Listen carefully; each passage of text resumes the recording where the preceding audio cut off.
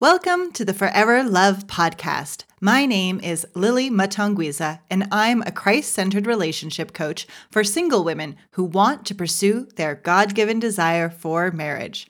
I'm also a wife and mom of two amazing little girls, and I'm deeply committed to preventing divorce by helping single women prepare to make one of the most important decisions in life with confidence. Each week, I'm doing a quick tip episode where I'm going to share with you easy to implement strategies, mindsets, insights, and tips to help you move one step closer to forever love.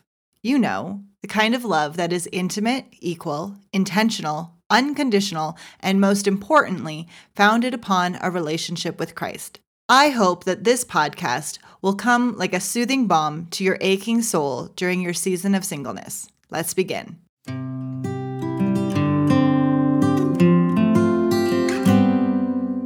Hello and welcome back to the podcast. I want to thank you so much for tuning in today. I deeply appreciate you for inviting me to walk with you during this season of singleness. And this is another quick tip episode of the Forever Love Podcast. And today I want to talk about the difference between copying biblical actions and adopting the mind of Christ.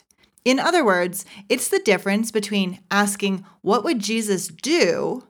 versus "What would Jesus think?"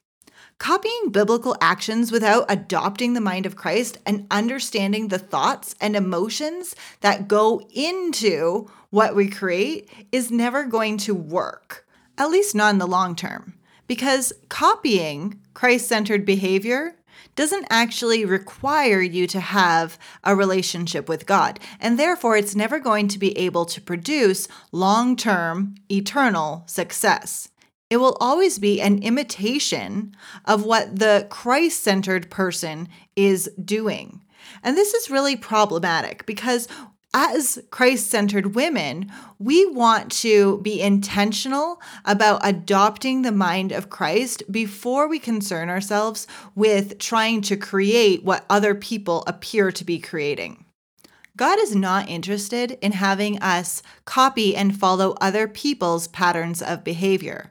God is always trying to motivate us internally through the still small voice of the Holy Spirit deep within us. And that means that we have to look less to what other people are doing and turn inward and be Christ-centered and pay attention to what the Holy Spirit is trying to speak directly to us. When we copy people who appear to have a better relationship with God than we think we do, we're always going to be left feeling frustrated and stuck because copying doesn't require you to renew your mind or change in order to become more Christ-like.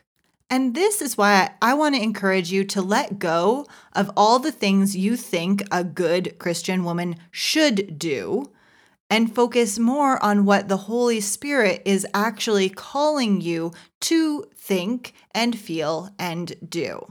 This allows you to have a better relationship with Him who is within you. It also allows you to pursue your God-given desires and be motivated by that desire rather than frustrated by what you think you can't do. That means if you want to achieve your God-given desire for a Christ-centered marriage, you're going to need to focus less on what you're doing and more on what you're thinking. So one of the things that's going to make a big difference in your life is separating out what you think from what you want to believe.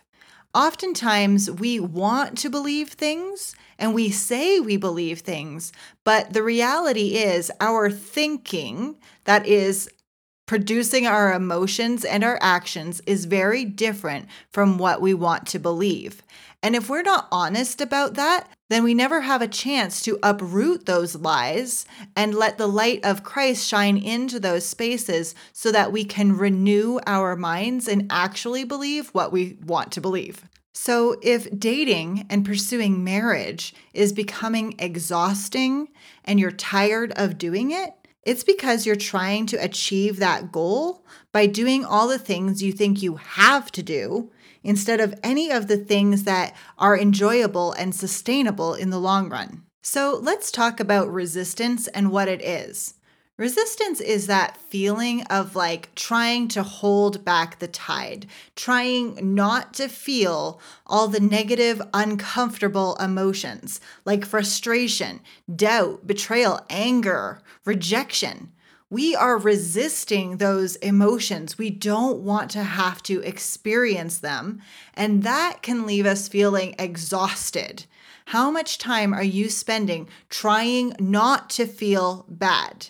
And when we spend all of our time trying not to feel bad, we don't have any energy left to feel good. I want you to imagine for a moment that your emotions are like really big church bells. You know, the kind on Notre Dame. They're huge, and the hammer is your thoughts. And when you hit the hammer against any of those bells, they ring out. But some of those bells are those negative emotions. And if you try to stop that bell from making noise by jumping onto it and holding onto it, you are going to exhaust yourself and it won't really work. And instead, I want you to allow each bell to make the noise that it makes.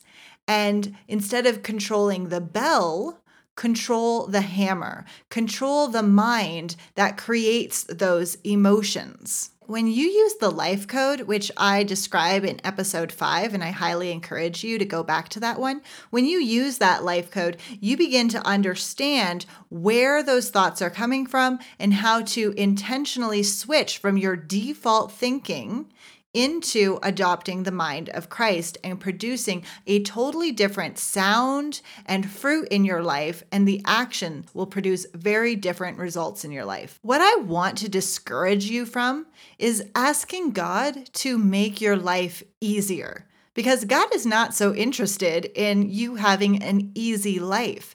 God wants to produce greatness within you, and greatness comes from enhancing our capacity for love. Because the more love you're capable of expressing, the more you can do for the kingdom of God. So focus less on what you think you need to do to get married and focus more attention on who you want to become. Who do you need to be in order to be the woman who has a godly marriage, is in an equally yoked relationship? Don't become so in love with who you are today that you miss out on the opportunity to become who you're meant to be. So instead of asking, what do I need to do? Ask, who do I need to be to create an equally yoked and Christ-centered marriage? Then begin to imagine what the next version of you in Christ might look like.